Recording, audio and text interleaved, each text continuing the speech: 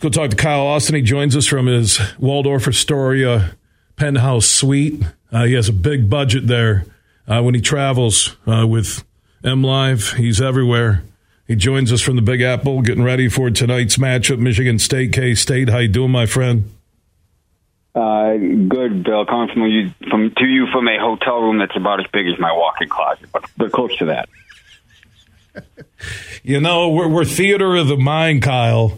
And you're with MLive.com. I'm with the Michigan Sports Network. We need to make things all seem big. And you just opened up with basically they put you in a hostel in New York City. You're like, it's free. There's a lot of people coming and going. Sure, there's bodies chalked in the hallway. But you know what? I got it for $8 a night. Pretty much. All right. Izzo seems really comfortable, and I've always read Tom's body language, the sound in his voice, how he looks on TV when it's tournament time, and not that they've achieved something already. There's still work to be done this weekend in New York City, and if they get to Houston in the Final Four. But Izzo seems to be extremely proud of this group getting to New York City in the Sweet 16. He does, because I think this was maybe a little bit more of a milestone for this group than it would have been for some previous groups. You know, groups that went, you know, they've had years where they're going to the Sweet 16 almost every year, you know, going to Final Fours. This group, you know, nobody on this team had been to a Sweet 16 before. And not that 2 tournaments is a drought, but since 2019, it felt like a while. So I think Izzo wanted some validation, and he also had a lot of faith in this group. And he really spoke highly of this group and their potential throughout. And he doesn't always do that. He's not, you know, he'll tell it like it is. But when they were losing 5 out of 7 in late January and February, he always kind of saw something in this group. And he kept saying, stick with these guys. Don't give up on these guys. These guys can go on a run. So I think he feels validated by that, too, that he placed their faith in this group, and they really came through for him and got him to New York. You know, I've said it all week long. I go back to my all-access show inside the film room at the Breslin with Michigan State men's basketball. Did it with the women also with Susie Merchant. I want to wish her well as she stepped away from being the head coach on the women's side at the Breslin. But the first thing he sat down, even before we went on air, and we had a few minutes we were going to record, and he actually was eating some Chick-fil-A because he's busy. It's media day, getting ready to go down and talk with you guys downstairs. And he said, you know, Bill, I really like this team. They're good guys. I like them. If we can come together, we could shock some people. And that was my first thought last Sunday when that game was wrapping up against Marquette. Right, and he, after kind of the dust settled on last offseason and Max Christie leaves and Julius Marble leaves, a lot of people looked at that roster and thought, man, they needed some upgrades. They need a center. You know, maybe they need something else.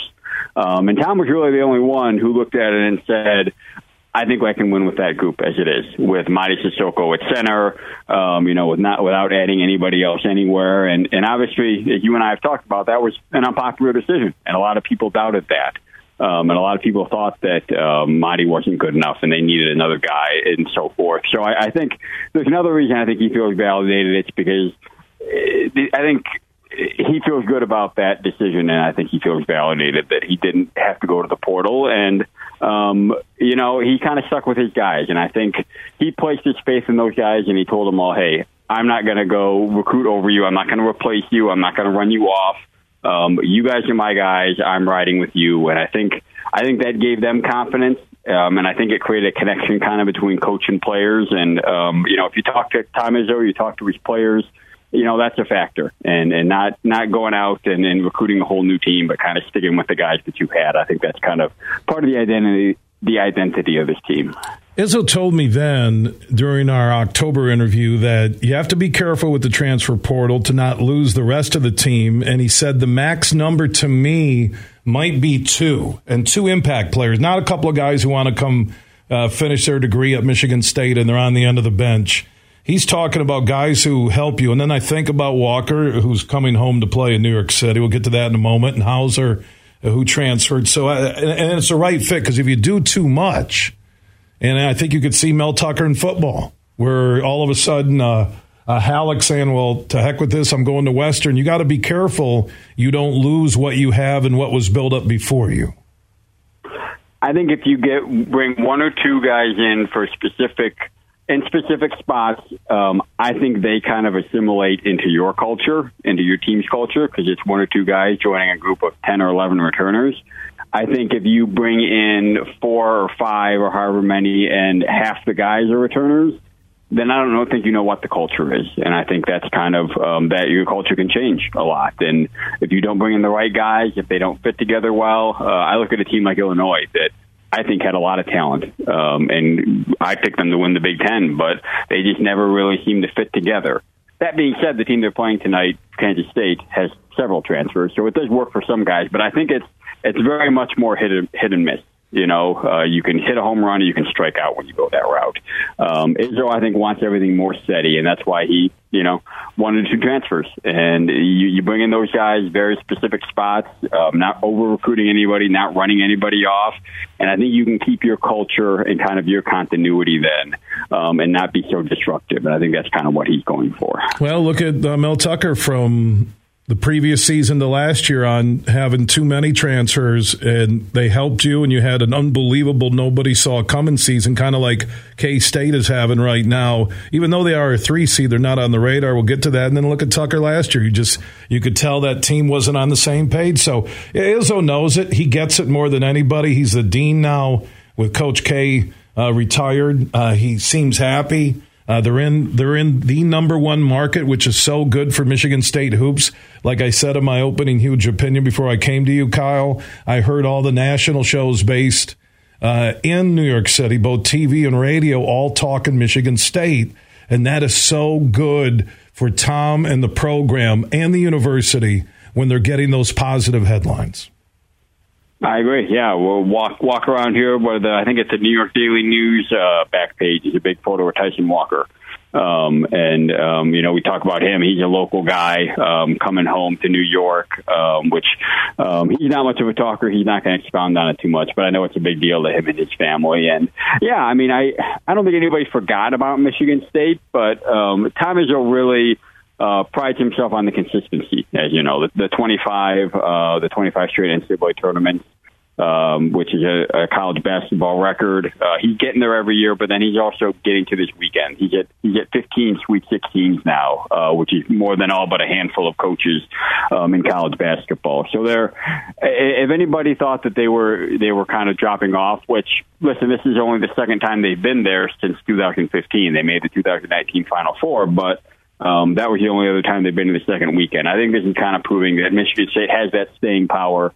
And I think for Tom Izzo, it's kind of a little bit of validation that his transfer portal approach worked. And, sticking with your guys and not loading up with a bunch of different transfer portal guys, he kind of set that as his path this past off season, and I know some people doubted it, but I think it's validating that approach a little bit. Kyle, before I let you go, let's get to the game tonight. Tip-off will be around 6:30 Michigan time. K-State, the 3 seed, like I said, they don't have the national vibe like a 3 seed. Very talented. Noel is the best guard I've seen in the tournament, and one of the best guards, maybe since I've watched like Kemba Walker in college. His speed, his ability to drop the 3, take it to the rack. It's going to be interesting how Izzo and his staff and team address him running the show for the Wildcats. But your thoughts on how Michigan State matches up with K-State tonight in the Sweet 16?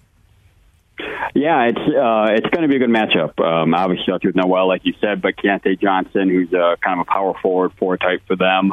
They're kind of the 1-2 punch for K-State. And, Michigan State has done so well against these high-level guards in the NCAA tournament. You talk about Boogie Ellis for USC, had, I think, 6 points. Tyler Kolek for Marquette had 7 points, 6 turnovers. So they've shut down 2 pretty high-level point guards so far. So I think they go in with confidence in that. But like you said, I think Marquise Noel is playing as well as any point guard or player in the NCAA tournament. And him versus Tyson Walker is going to be quite a show. 2 little small New York City guards kind of going at it, although I think Michigan State will probably mix it up defensively. I think Keontae Johnson probably presents a little bit more of a problem. He's 6'6", 230, so I think Malik Hall will probably be tasked with him. But, the good news for Michigan State, we always talk about, they don't have some dominating center.